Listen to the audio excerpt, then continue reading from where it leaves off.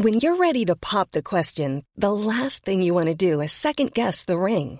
At BlueNile.com, you can design a one-of-a-kind ring with the ease and convenience of shopping online. Choose your diamond and setting. When you find the one, you'll get it delivered right to your door. Go to BlueNile.com and use promo code LISTEN to get $50 off your purchase of $500 or more. That's code LISTEN at BlueNile.com for $50 off your purchase.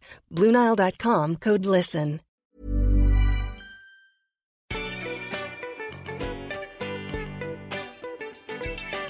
Hello and welcome to Sentimental Garbage, the podcast where we discuss the culture we love that society sometimes tries to make us feel ashamed of.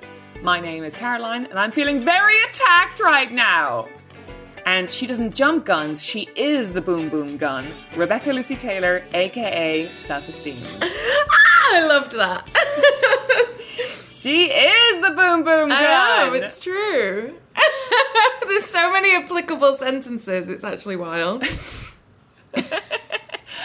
So today we're talking about RuPaul's Drag Race. What made you pick this show? Oh, I mean, I actually did feel no guilt about anything. So when someone suggests that, you know, what's my guilty pleasure or pop culture, I'm like, I can't say, I'm just not guilty. So I just thought, what can I talk about for ages? So I picked it.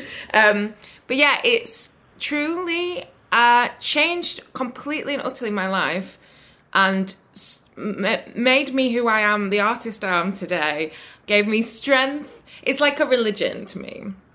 It really found me when I really needed it. And it's just so, even when it's shit, I love it. And I don't know, I'm just so thankful. I honestly could not agree with this sentiment more. When did you start watching this show? So in 2012, I always have an abusive boyfriend around the Olympics, so I'm a bit nervous at the moment. But I had my 2012 abusive boyfriend, and when he, you know, it was a real classic, mind games, gaslight, am I going crazy, crying in public all the time, you know, the classics. Cheated on me with someone I work with, the huge. So I was very, yeah, but I'm really thankful to it because it actually set me on the path I'm on today, which I I have a great life now. So, but yeah, I had to move back to my mum and dad's because I was so mentally unstable, and just laid in bed for a few weeks and just did the usual, like, I couldn't eat anything. I was just so far gone, and I just popped it on. Netflix was relatively new, I guess, and I just thought, oh, that maybe looks silly, and I used to be an America's Next Top Model head, so I was a bit like, hopefully it'll fill that void, which last time I'd been very depressed. I filled it with America's Next Top Model. So, and lo and behold, not only did it do that, but there is something about the fact that currently, I'm going to say sort of broad things. I know there's drag kings and things like that, but as it currently stands, I cannot compete on it. So it means I watch it truly as a viewer, rather, I can't watch Bake Off without being like, I could bake that well. Or even America's Next Top Model, even though I'm not a model, I used to be imagining what I'd do in it, or can't watch Strictly. I'm just so jack of all tradesy that I find entertainment TV, even Love Island, I'm like, I'd go on Love Island. I'm 34 and I'm do not have the body, but I still think I could go on Love Island.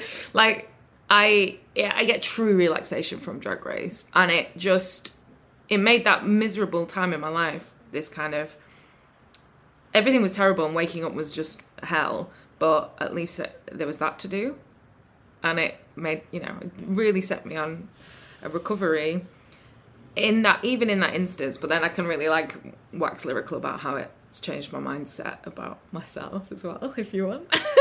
Well, I can certainly join you in that waxing. I feel so aligned with you. I came to the show at around the same time, and I didn't have an abusive boyfriend, but I did have a relationship that was failing slowly, and we just kind of were falling out of love with one another. And during that time, it was very much, he'd be watching TV in the living room and I'd be watching TV in the bedroom, and this is what I'd watch. And there's definitely, if you're in a bad place when you're watching the show, particularly those early seasons before they really found the formula and it was really very earnest.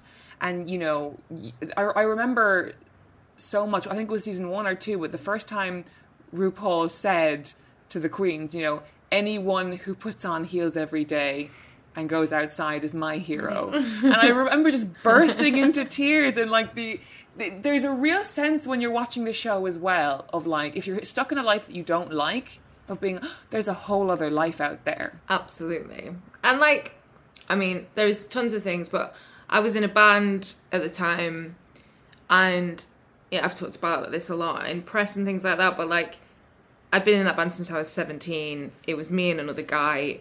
It was very much a collaboration, but increasingly I became somebody very different. But we were still sort of making the same kind of thing. And I had become this kind of monster, basically, of confidence and like creativity and desire, and like everything about me was too much for every scenario I was in. So Drag Race, it was like the first time in a long time I'd seen just like being too much, for want of a better fucking phrase, celebrated. And not only that, you would win. Yeah. And it was so like exciting to me that every corner I turned around that time in my life was like, any relationships I was in, it was, you know, it was what people are attracted to in me, and then it's ultimately what they don't like about me. The band, it felt like that, you know, everything I did, every step of every day was, I felt like a great big enormous alien horse freak. And alien horse. Yeah, I don't know why I said that, but I did. It was beautiful. Like, it really chimes with me in the worldview. But now, obviously, I'm celebrating the fact that I'm a great big alien horse, and people who come and see my shows are also big alien horses too. And it's like, oh, cool, found my tribe, all that sort of thing. And but it was completely like not something I knew existed before I watched a TV show about Drag Race, about drag queens. Like, until I saw that, and the community, the way confidence is not a bad thing, self-love, and then on the other side of it, like the performance style. The band I used to be in was very like acoustic guitars. I put a dress on. I couldn't be loud really. I had to be sort of pixie dream girl, which also I've never been that. I've always been faking it. So to sort of see such femininity and such sexuality be so sort of widescreen and Technicolor just really excited me. Like a 3-year-old watching like the shapes moving. I'm like, oh, like... It was just so inspiring. And honestly, like how I got the courage to go solo and do what I'm doing now. Oh, I just love hearing you say that, because it not only is it very inspiring, my nipples are very pointy right now just listening to this. But like, you know, I contacted you on Instagram, and I have been a fan of your music for a really long time, and the band you were in, Slow Club, was when I was kind of learning guitar and in bands myself. That was a record, particularly your first one, that I listened to every day and really saw myself in, being like, oh, that's the kind of thing I want to do, and she's really doing it, and all this, and I really loved that record. And then it was so interesting to, you know, kind of move on with my life or whatever, and go on to different stages of life and sort of forget about it, and then just be on my Spotify playlist one day and hearing Girl Crush come on just like a recommend, and I was like, there's something about this that I know already, and Googling it and being like, oh my god, it's Slow Club Girl. I love it when that happens. And it was so invigorating, because it was like we'd both gone on similar journeys, as far as I could tell anyway, in that it's like, oh, in the kind of early noughties, she was wearing the kind of Topshop little dresses and the side fringe, and having like clever lyrics about falling in love, and, you know, oh, don't notice me kind of thing. And then when I see you now, and you're there with this like loud queer pop music with like, and these formations that your dance moves, and like even the Prioritized Pleasure video, which I would love for for everyone to go look up. It's you in this menswear look with all of your dancers around you. And the way you guys are choreographed is like a final challenge on Drag Race. It's like Final Four. It's like Read You, Wrote You. It really is, isn't it? Like, I'm learning it. When I learn the choreo, it is like those like awful montages they do of them learning choreography. And the edit for me would be very much that I'm struggling, but then on the day I get it, like every time. Yeah, I have a very wonderful, very gay choreographer who knows. Is it Todrick Hall? He's the UK white Todrick Hall of theatre. Yes, he's amazing, Stuart. But yeah, I love it. I love it when I hear that, like people that did know Slow Club who now. I think we all went through a similar thing. Not as generalising massively, but like, don't know about you, but I was like, didn't know about feminism. I actually just didn't think about it, really. And my life consisted of like trying to be hot, trying to be funny, trying to be cool, trying to make the boy. All my life was just surrounded by boys who made the music with me, trying to make them like me, trying to get off with other ones, and like just a real like so deeply not who I am. And like obviously I'm not straight and things like that, and I just had to shut it all down. And now when I look back, I'm like, oh God, no wonder I mean, it used to be so poorly all the time. My mental health was absolutely horrendous. And I'm like, oh, no wonder you were literally like cast on a show that wasn't, you've been acting since you left school. Do you know what I mean? Like it's so exhausting and debilitating. And so, yeah, what I do now, what I'm saying now is like, there's women I know that like Slow Club, and there's women now that like Self-Esteem that have been through the same journey of like, hang on a minute, this isn't me. Hang on a minute, oh, fuck this. I went through a very big like fucking angry feminist phase which is quite exclusionary. Now I'm on like whatever wave I personally am on, where I'm like, things are inherent to me and make complete sense to me, but my wiring, because I was born in 86, my wiring is still a little bit like, like I get aftershocks of my previous misogyny, and but I find them very kind of exciting and intriguing now, and really probe them. And yeah, now I'm just realising this, like, there's Gen Z and there's like armpit hair and chin hair and whatever, and body positivity, and then there's like, you know, people who I maybe went to school with or whatever, like married with kids and would think I'm very alarming, and then I'm somewhere in the middle where it's like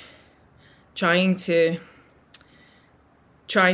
rid myself of the inherent bullshit, patriarchal bullshit that just by being born in the 80s gives you. Do you know what I mean? And I don't know, Drag Race really helped. Something about the gender fucking, it just really helped me just take everything less seriously. I felt like I'm not very good at it, or I feel bad for feeling certain things still, and I'm like, no, I'm exploring my own change from being, you know, from Rotherham and born in 86 and thinking, oh, well, if I just get a husband and have a baby, everything will be fine, to what I actually am, which is like, I don't give a shit about any of that.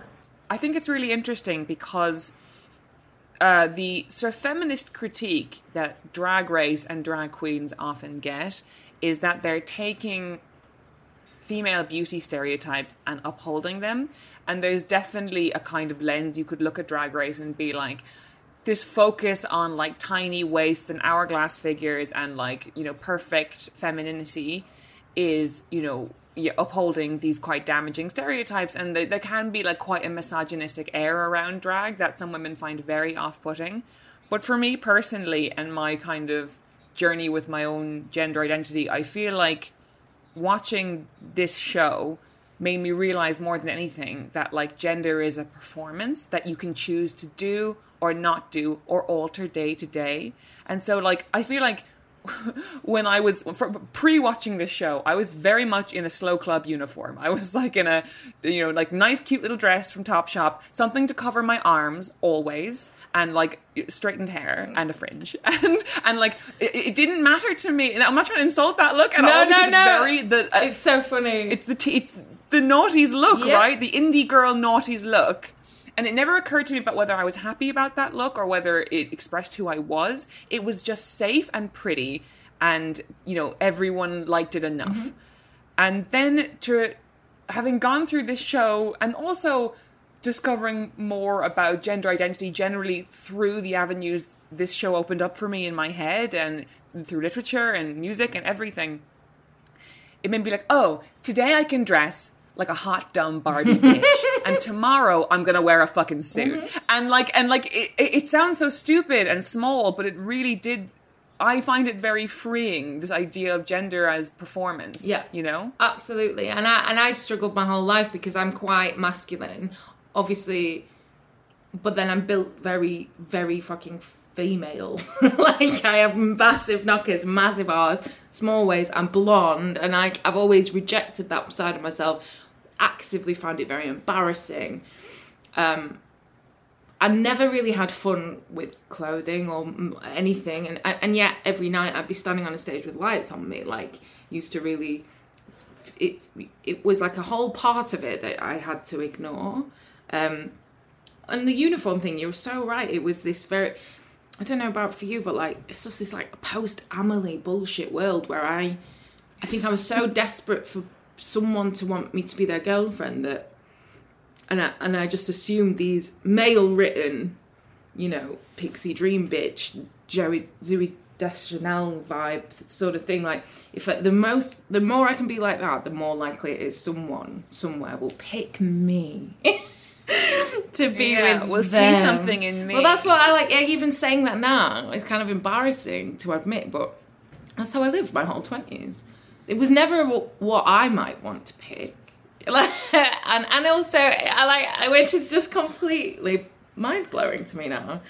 But yeah, performance, gender as a performance is like so fucking refreshing, isn't it? Like, it actually unlocks so much for all of us. And not even getting into chatting about sort of a non-binary identity or anything. Like, just generally as a woman in the world, you're plagued by the way you're sexualized every fucking life.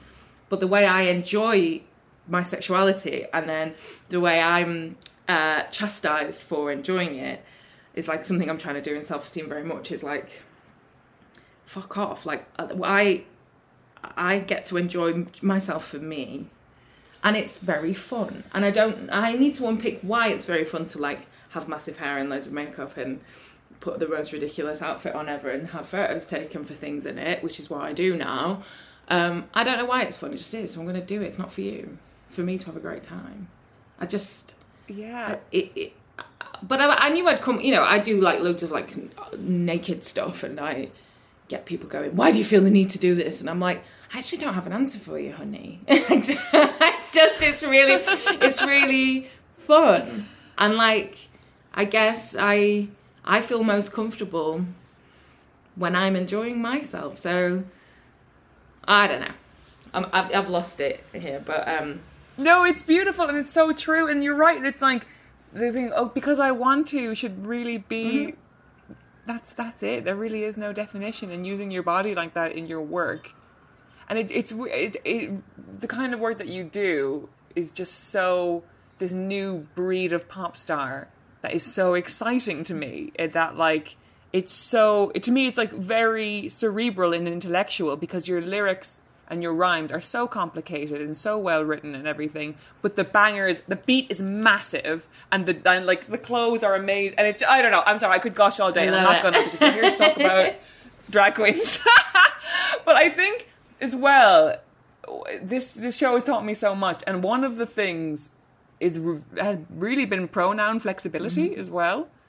Like, I remember when I first started telling people about this show and being like, oh, you know, Bob the drag queen, and she's this, and she's that, and she's the other, and because the show like brings you into this world where you're looking at these, you know, I would say for 70% of every episode, they're not in drag, right? They're in the workroom or they're in the talking heads, but there's not a doubt in your mind that that's she, like, you know, it's like, and because, you know, it's weird because when I started watching this show, I don't think I was very informed about trans identities at all, and not past the bare minimum of like knowing who Laverne Cox was, you know. But like, I feel like having it really taught me about that flexibility and about how outward image and what we think of as male presenting, what we think of as female presenting are just, it's all just so elastic, and it's been extremely freeing for me. Yeah, and it's very tough, isn't it? It's very wide. There's a lot to learn still, always. But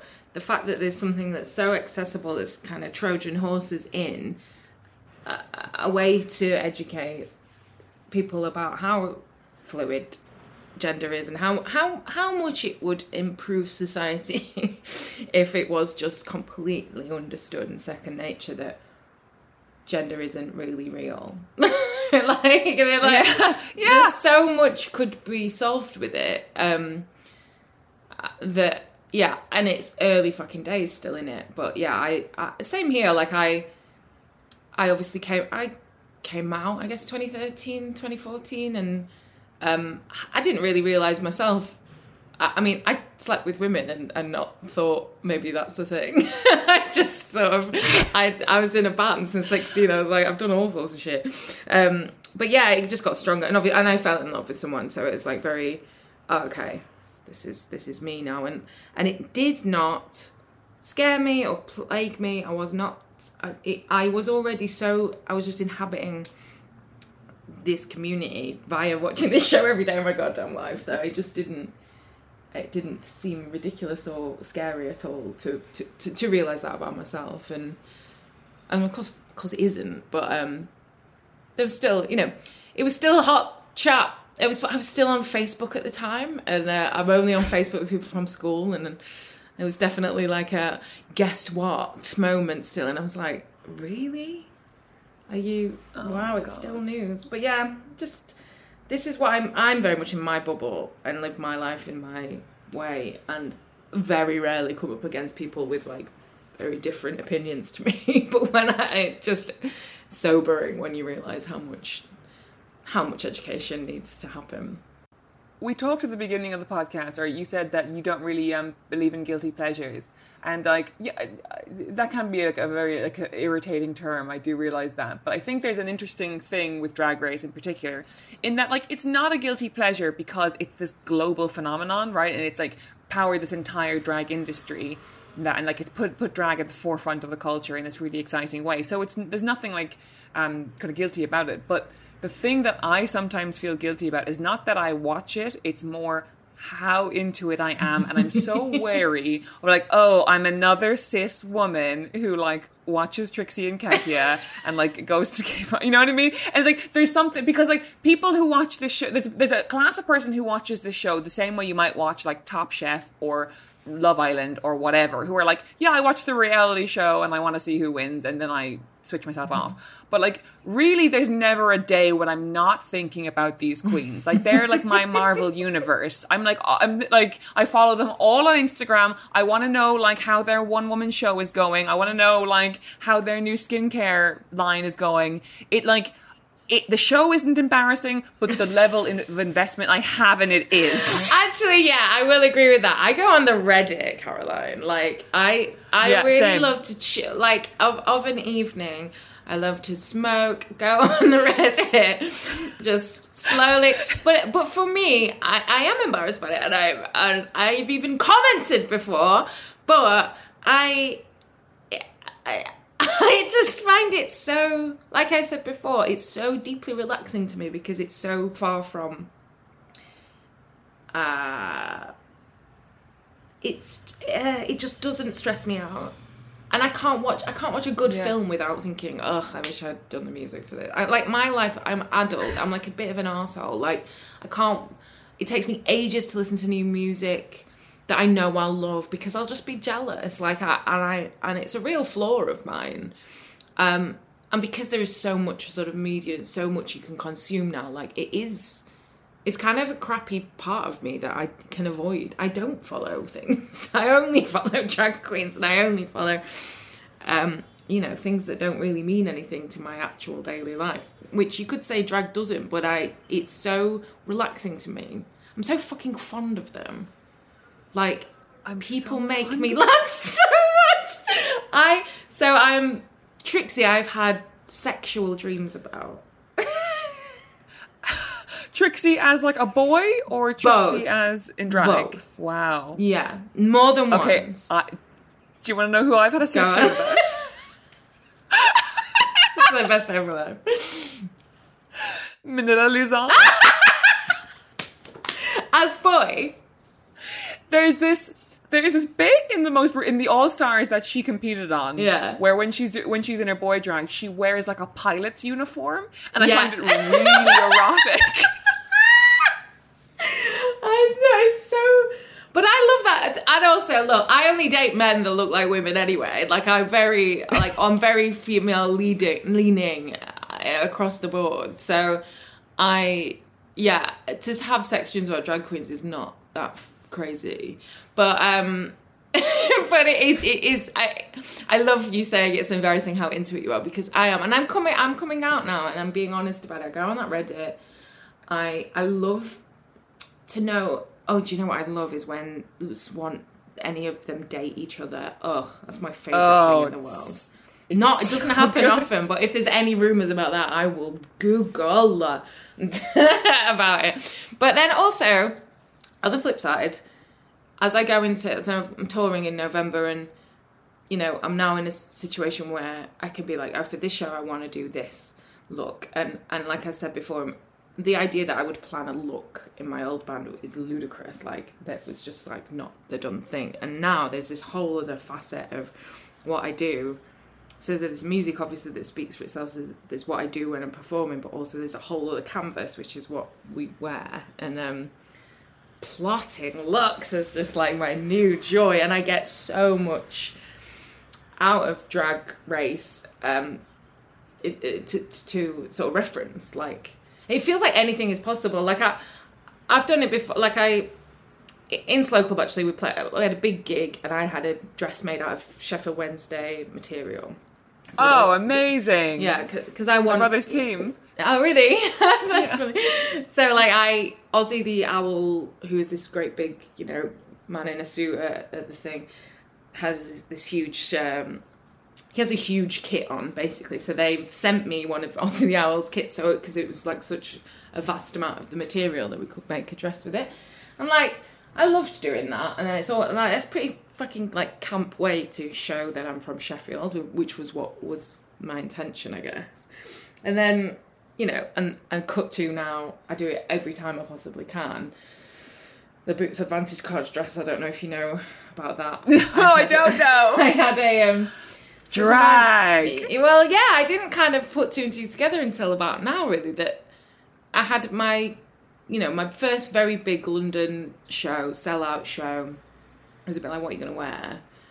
And to me, nothing represents wealth more than, or like mental health and wealth, which is having an advantage card that you use and you keep going with. Do you have one? Because I've had so many. Yeah. And they all just go. I'm completely I once useless. Made a £60 purchase with my Boots Advantage card. Oh! And I felt like I owned 51% of that. Yes! company. Like, That's thriving. I can't imagine ever being able to do that, because I lose them all. So I've toyed with this idea for ages about making something to do with the fact that clarity and sort of mental stability for me would be to have a Boots Advantage card for that I get points. Because I also spend like so many thousands of pounds in boots all the time as well. So it was that Amex dress I was ripping off, which was like the gold dress made out of gold cards. I was like, that, but a Boots Advantage card. And then like that, obviously you wouldn't get the backstory or context, but the context is so important to me in everything I do. Yeah, that is such a drag. When you were just talking about that whole, the key to mental health is having a full Boots Advantage card, I could see you like doing a talking head while you're going down the runway on the main stage, being like, girl. Yeah. I would be, oh my God, imagine. But yeah, basically that show gives me an outlet to just sort of normalise doing stuff like that. But it's nobody's fault. But I spent my whole 20s feeling very, very much like I can't have ideas and say them, or it's too much hassle to do them, or it's stupid. And every day in my life I wake up now and I can have a thought, put it into something, vocalize it, and I have a manager that is so like, yeah, let's do it, rather than like, that'll be difficult and this is why. And it's just I used to wake up every day feeling like, ugh, here we go again. Whereas I wake up now like, oh, what's today going to be like? And it's the best thing that's ever happened to me, do you know what I mean? And not to completely, all the therapy has probably helped with that. But Drag Race, and just something else about it as well is, for me, I've been a musician my whole life, and it's always felt like this mad struggle. Obviously, you don't make much money, and the sacrifices that you have to make in order to do this for a living are kind of, I have all my relationships fail. I'm always leaving. I never get to live anywhere for long. No pension, no stability, loads of sleeping in shit hotels, floors, but all that kind of stuff. But what it's like worth it for is to be able to make my art and have someone listen, and like that pays all of that off, kind of thing. But the way that the drag queens, I don't know if you know, Alaska does we'll just decide to do one show that's just blackout Britney Spears album. Yes, and she's doing a Lady Gaga Joanne one at the moment, isn't she? Yeah. So that as an idea to me, as a concept to go right, I'm going to put this show on and this is what it's going to be. And just committing to that bit and doing it. There's something about the way drag queens can just decide to do something and they do it. And there'll be an audience because of who they are. And they pull it together and they make it work. Whereas in my world, it's always such a sort of slog. You have to decide what it is. It's this whole tour. You do the same every night. You can't deviate. Everyone has to, rehearsal.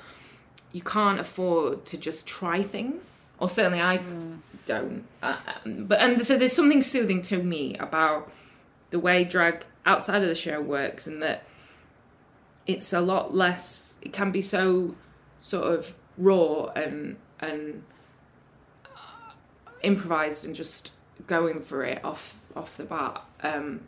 Something about that really makes me excited about my future and what I might do, because I'm still just doing gigs that are very rehearsed, but I love the idea. I want to do a cabaret show or a show songs tour or something. And it's watching what the queens do makes me think, why not? Why can't I do that? There's something so structured about indie music or whatever you want to call it that this show helps me think about smashing down. I fucking love that. For today, you picked season 6 as being your area of focus. I want to know why you picked season 6 and who your main queens are from that season. Well, it was the first one I watched, so I think I think it was really gobsmacking to me. I remember even the way the language. I think there was still the Interior Illusions Lounge at that point. I thought I just used to think that was so fucking funny, and I mean, now you kind of gloss over it because it's so ingrained. But when I first watched it, the way that RuPaul would play with the seriousness of the drama was doing straight faced, but it's so ridiculous. Something about that just fucking tickled me. So and Adore Delano, I was very, very attracted to and very in love with. And still am, and so and then I'm just such a sucker for a baddie come goodie kind of. So that I just don't think the show's ever been better than when Bianca Del Rio helps with her. Yes, helps Adore Delano with her hog body. Yeah, and even that.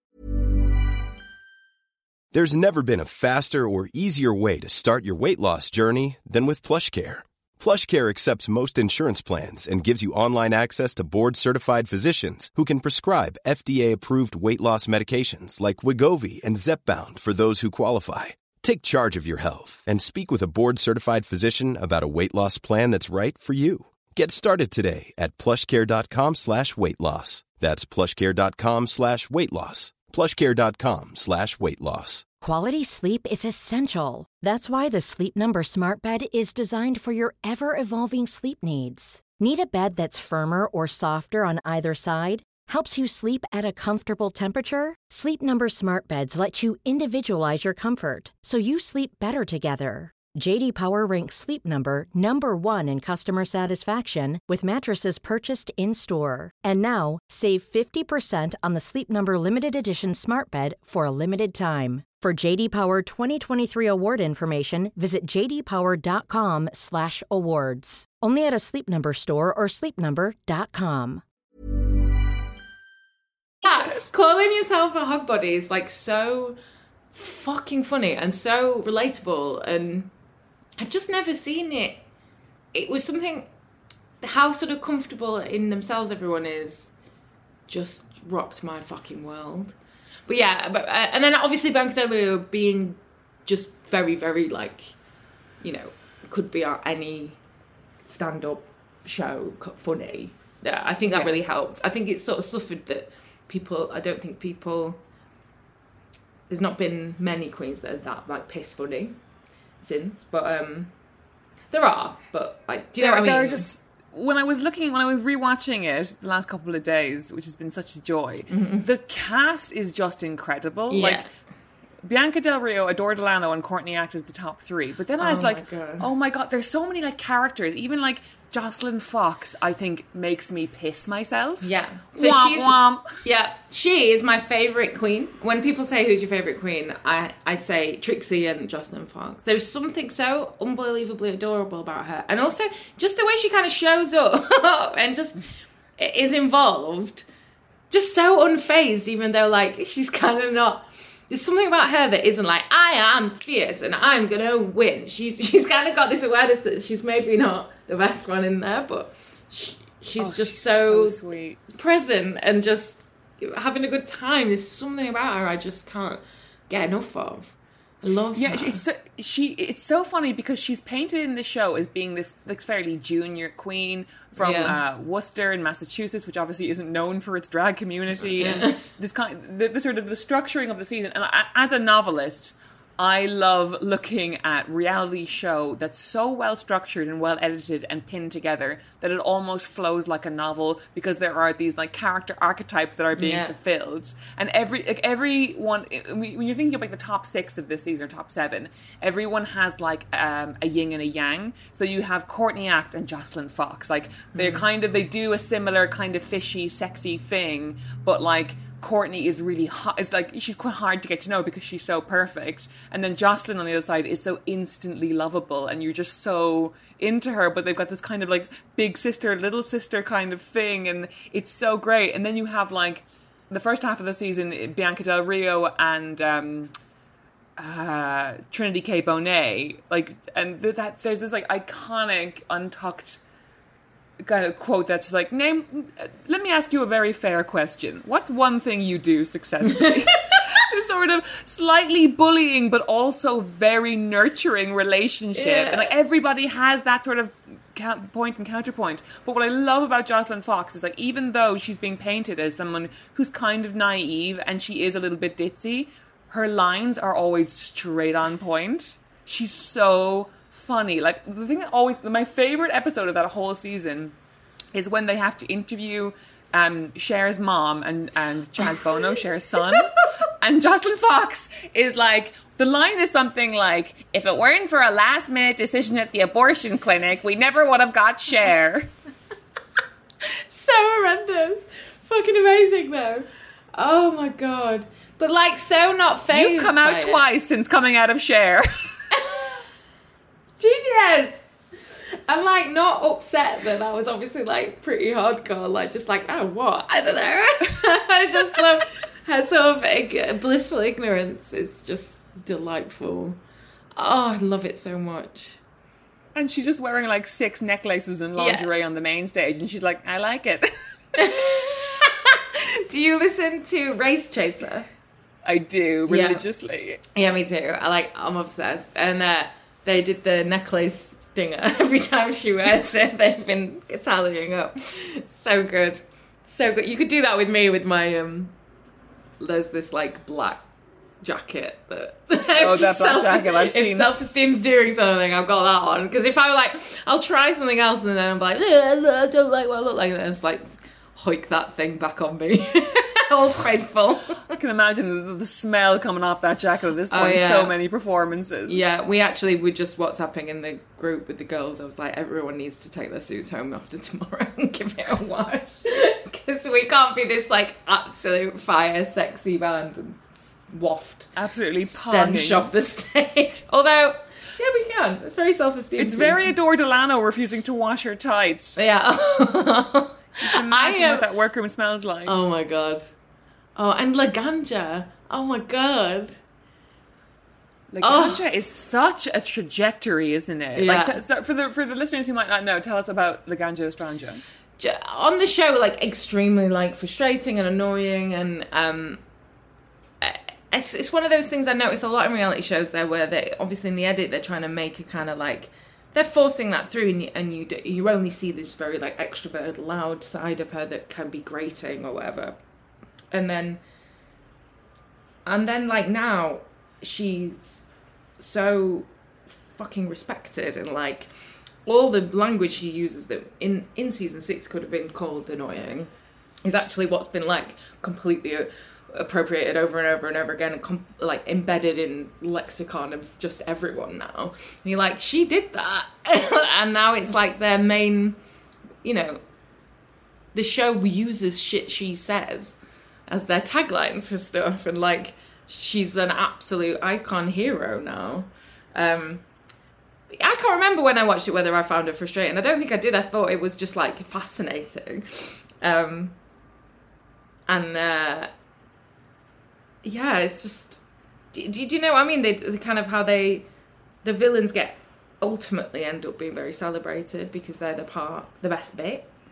It's so true, and that's such a part of what drag culture is about as well. Like there's always this thing with drag, like the most villainous sort of creature in a film, like whether it's, you know, Mommy Dearest or Norma Desmond, or like all these like outsized, like big female personalities that are sort of villainous, they always get celebrated by drag. And so the great thing about Drag Race is that even when somebody is like has that sort of performance on the show or that kind of edit, they also become celebrated in their own way. Like there's really very few bad outcomes, you know?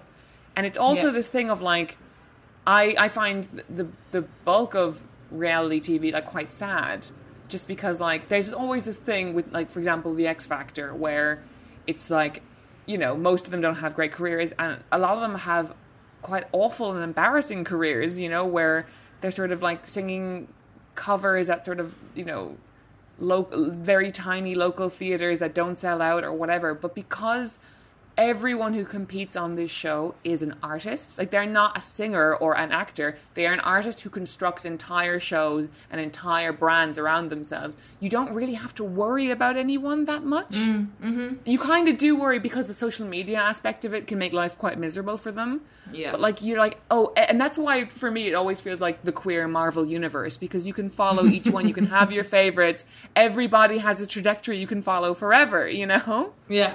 That's so true. That's what yeah, I mean, aside from the like terrible social media stuff, the like, it can do nothing but sort of help what they would be doing anyway. You know what I mean? Like, they would be doing their shows anyway, they would be performing. Like, there's so much drag that isn't on Drag Race that's successful, and then yeah, it's almost like just a like showcase. I'm always kind of shocked when like the All Stars at the minute, like it's very like, I waited all this time to get back on this show, and yeah, I think it's still for some of them such a kind of obsession to win it.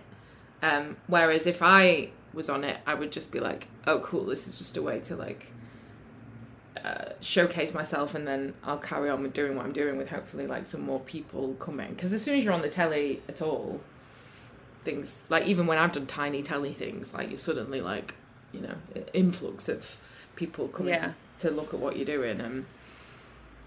So yeah, I think like but I guess when you're in it, it must just be so all consuming to to want to win. Yeah, that is another one of the lovely things about the show, is that winning is not really the point. Like, within the confines of, like, oh, we have to care about this reality show, it's always like, well, mama, you know I'm here to snatch the crown, all this kind of stuff. But we all kind of know it's a bit of a wink, and that the point really is exposure and getting your name out there and being able to tour afterwards. And like so many of the queens do say that the real Drag Race begins after the show. Yeah. But like, I'm just looking at this cast list again, and like, the amount of like iconic performers who didn't even last that long on this season, but who I still know about today, like Milk, for God's sake. Oh wow, so hot. If you're looking for a dude or in a preggers mood,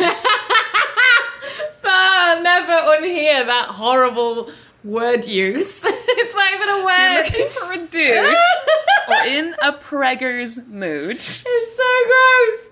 Oh my god, I loved Milk though. I think that, like, oh my god. No, She Bet I Don't, I think is my favourite episode. I think I must have watched that one the most ever.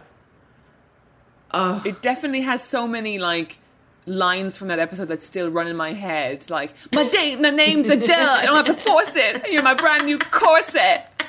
She's so hot in that as well. And I always think, they always say that Trinity is not on beat, but she is. And this is what, if I ever got to speak to anybody, if I ever met Michelle Visage, I'd be like, I just want you to know that she is on beat.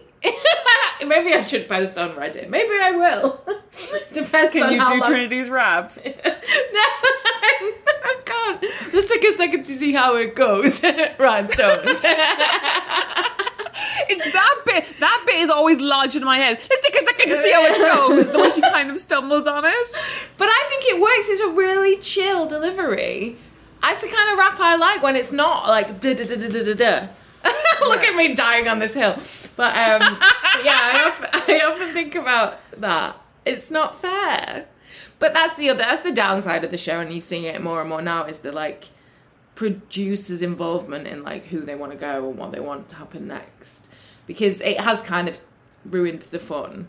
And I will still watch every single bit of it and every franchise, and I will never ever tire of it. But I think that season 6 is like when it had like some more budget, it had some very, very talented people on it, and the format was not yet quite so heavy-handed. So it's just glorious. My best friend won't watch it, and she's, you know, we both telly addicts, so I'm like, there's so, like, nothing we love more than to, like, waste a day by going, I'm just going to get through this today. I'm just going to watch telly all day. Like, but yeah, it has to be worth it. Like, if you're watching telly that isn't good enough to waste a day on, it can get quite depressing, but if it's good enough, it feels fine. So I'm like, you have hours upon hours of television that will feel like you won't have to feel guilty about. She just won't watch it, but I'm like, just season 6, just put it on. Big opening. It's RuPaul's such a perfect season. Yeah, RuPaul's big opening, because it's this perfect thing of like, they know what the show is now. They know the format. They know the stakes. Everybody there is like, knows what they're fighting for, but the show isn't so big that people are afraid of coming off bitchy or afraid of being assassinated on social media. So people are so cunty to each other. Like, Bianca, Adore, Darian, and Courtney are just so cunty. It's so good. It's so funny. I met Courtney at the GAY Awards, and I did not keep my cool. And I was like, I mean, I was very drunk by this point, but I was like, thank you so much for what you do. And I got this selfie where she obviously looks unbelievable, and I'm not at my best, shall we say. But even like the like, it's incredible the amount of work that goes into looking like that as well. Like, it's so, that's commendable enough, and then they have to do all this crazy stuff. At the moment, trying to do my live show, I'm like, you know, it's really like not a problem at all, but it's quite like trying to do the choreo, not look like dog rough sweaty mess doing it, trying to figure out what we're wearing for each one, making sure everyone's, even like making sure the suits aren't stinking, trying to get like all these things, and then on top of that I'm like playing instruments and things like that, and it's like there's a lot to sort out and I can't just rock up and play a gig anymore like I used to with, just pull up with my guitar, plug it in and go. I didn't even have to worry about anything else, really. How hard the show is to put on now, I absolutely love, and I absolutely made it that this is my life, and it's all my fault. But it's like a lot, and when I could be phoning it in, a lot of other people in bands phone it in compared to like what we're trying to do. And I'm like, just the mad respect for like what drag is and how expensive it is, how much effort it takes, the time it takes, how exhausting it is, how painful it is to deliver what it is at all. Like, there's something I'm not very eloquent on, but like it makes it worth it. Like the act of how difficult it is to do makes it worth it. And I'm really like a bit of a pervert for that feeling now. I'm like, I want this to be tough and difficult and overwhelming.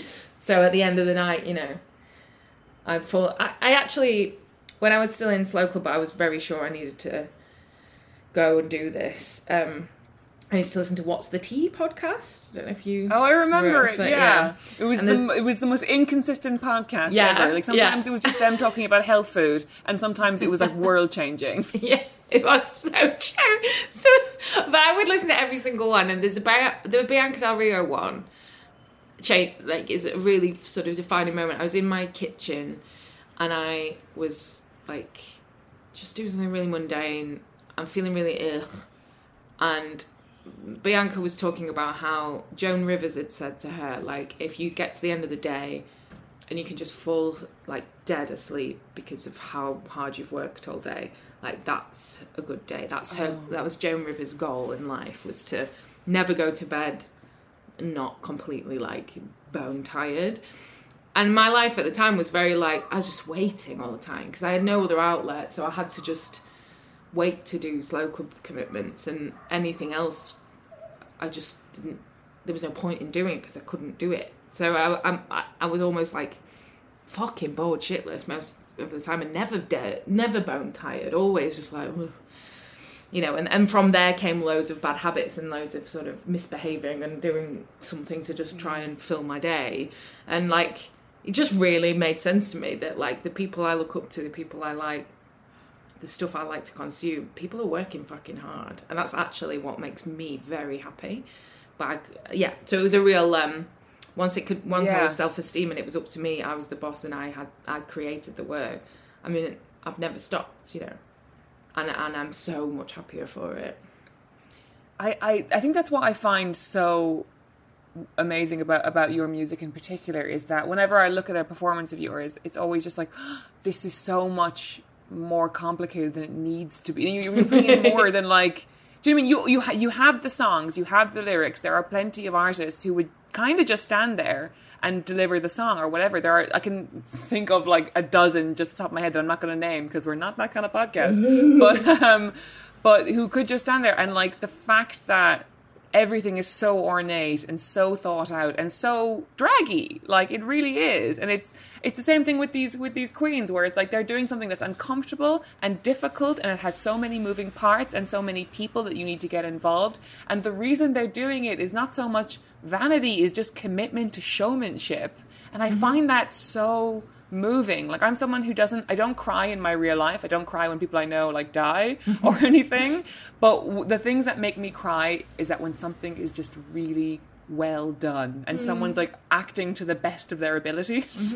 And I find that so moving. Yeah, because of why else be alive? Like, it really bugged me that I would tour and tour and tour, and there was stage and lights and PA, but it wasn't being used to its full capacity. And then when I think of myself as like a little girl, like even like the edge of a rug would be like the proscenium of a stage in my mind, and I would dance to that. Like it was all I wanted to do when I was little. Fun for me was shows, putting shows on, making dances up, making songs up, and then I was living this life where I'm a musician full time. I make my living out of it.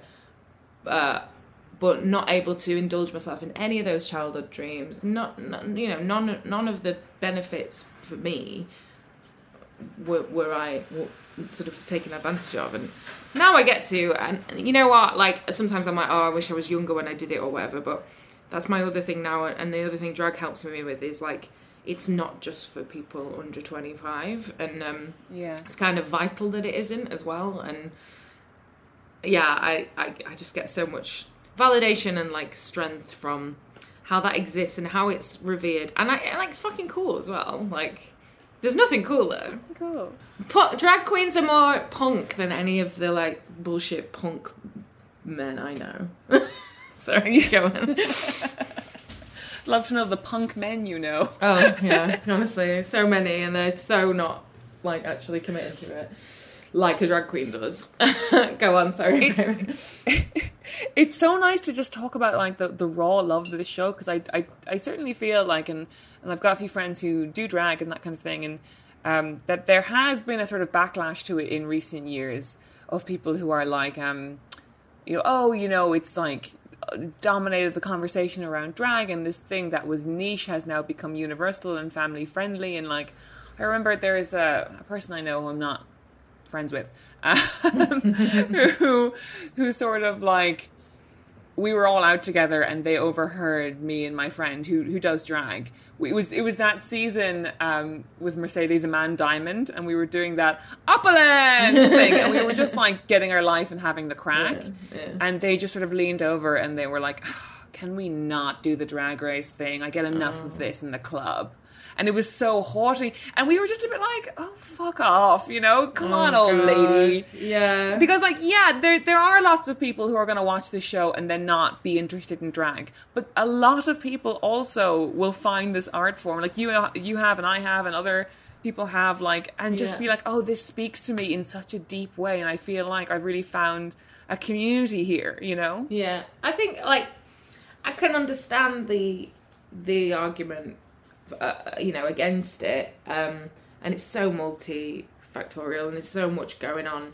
But for me, with any of this kind of stuff, I'm like, the battle is so far from being won, and there's just every little helps, I think. So if like, it's not the most amazing representation of every facet of queer gender expression, but it is something.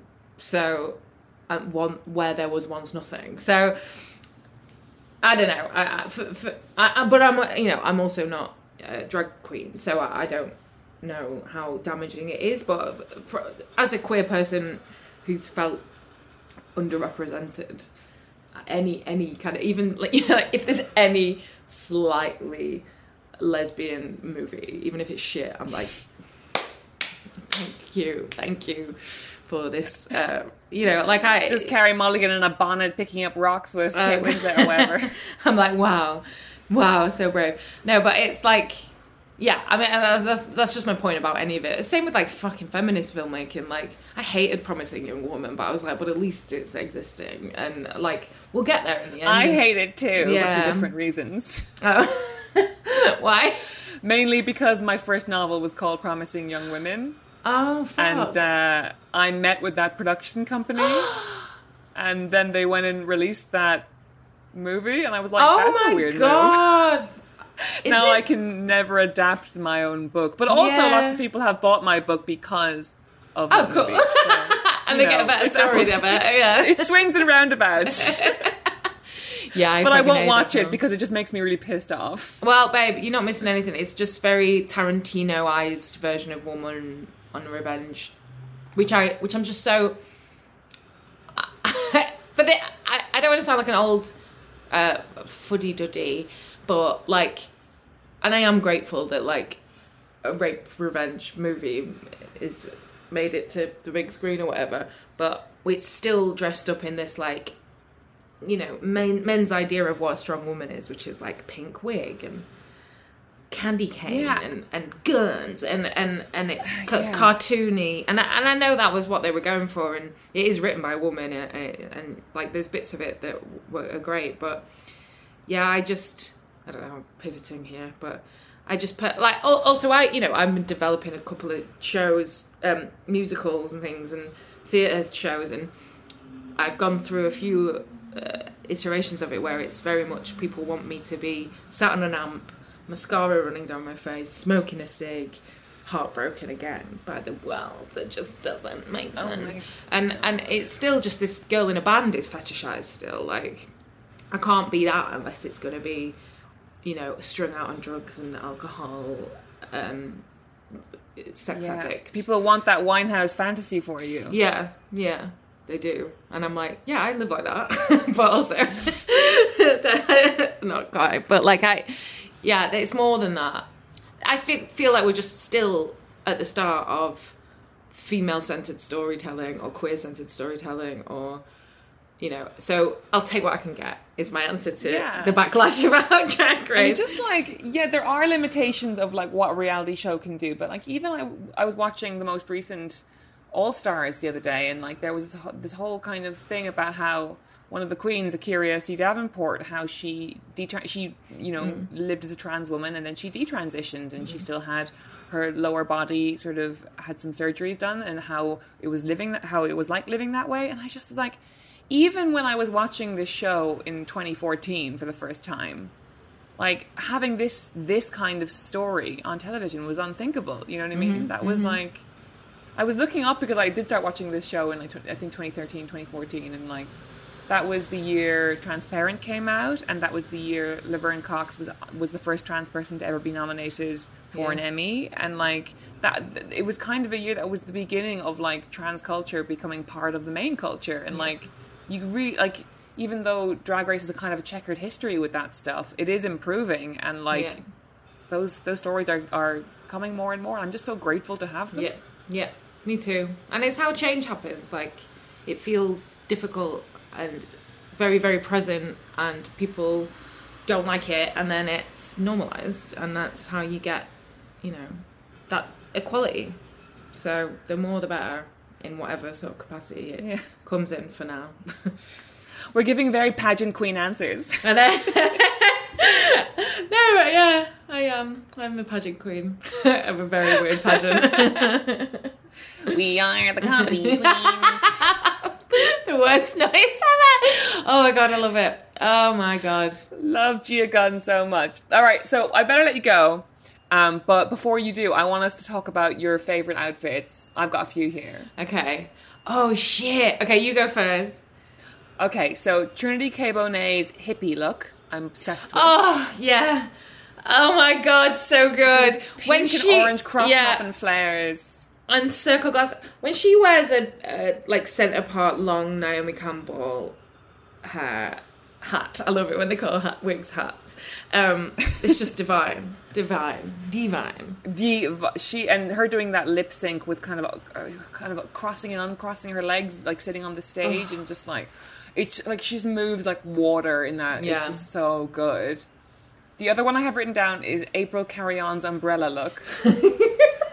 Yeah, which I think you should do. That's so true, I should. Maybe I could... Oh, God, yeah. No, that's helpful. I'm trying to think out what my Sheffield... my big London look's going to be this time, so that's a good directive. I just have a real vision for you performing... I do this all the time, but like peeking out from behind the umbrella, you know? That would be beautiful. Oh,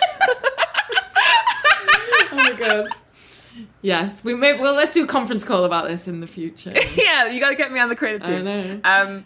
And then the other two I have written down is Ben de la Crème's cheesecake look, which like Ben de la Crème made that with hot glue in a design challenge. Oh yeah, and it's incredible. That always baffles me. That one, I can't believe. Baffling. It's like it's too much to cope with. And my final favorite is Adore Delano's diamond tutu look. I was going to say that chain one between her wrists. Yes, and that wig, that like structured sort of wig, she's so beautiful. I love Adore Delano's confessional look, which is just the little cute hat. Little cap. Adore Delano So in the hot. confessionals in general just makes me die. Like, I was really... Selena, what's funny about Selena? I like pizza and I got shot by Yolanda. So good. I love her so much. I love I really fancy Miley, and that was the start of my like Miley crush, and Adore looks and feels like Miley to me as well. So it was all a bit of a... oh man, I'm trying to think. My memory, I've drank too much booze in my life to remember. I'm Googling it now.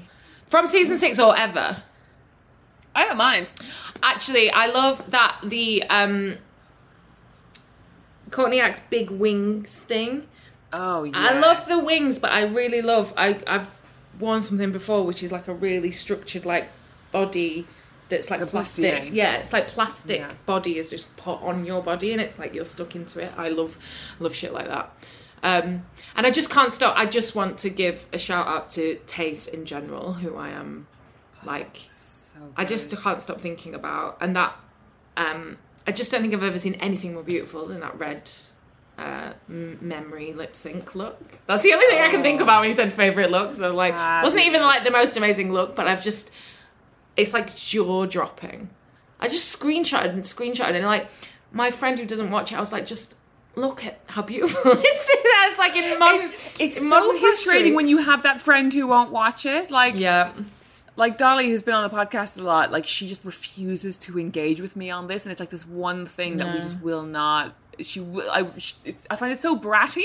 Yeah, they won't watch it. Yeah, me too. I'm like, yeah, grow up. Watch this. Watch this show about men dressing up as women, please. Yeah.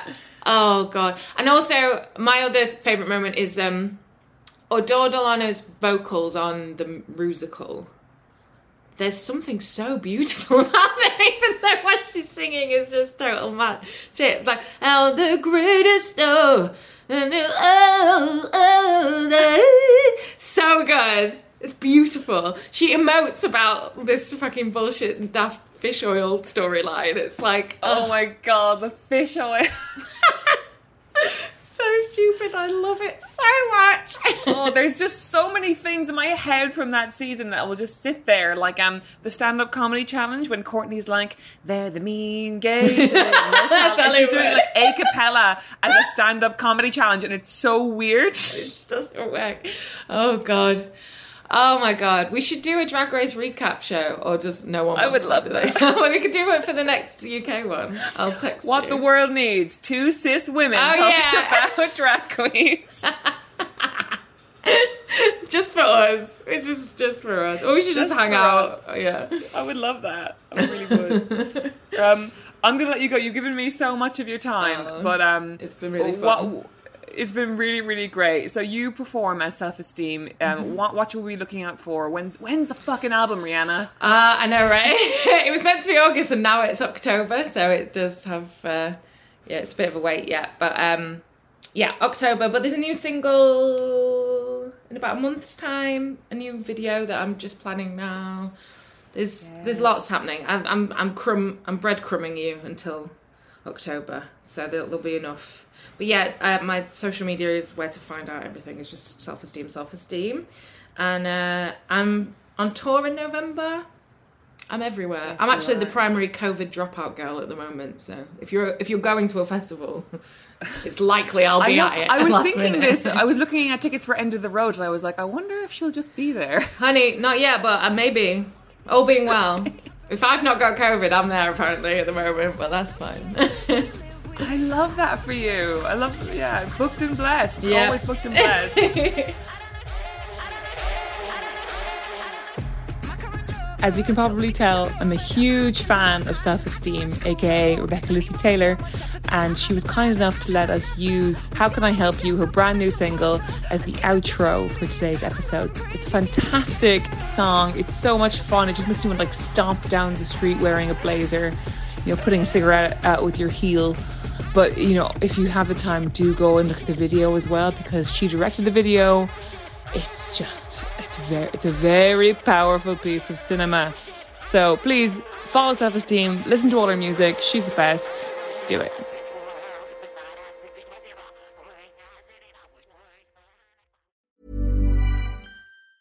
Planning for your next trip?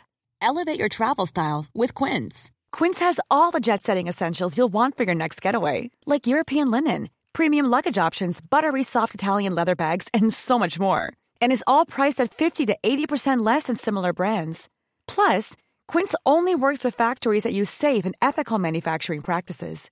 Pack your bags with high-quality essentials you'll be wearing for vacations to come with Quince. Go to quince.com/pack for free shipping and 365-day returns.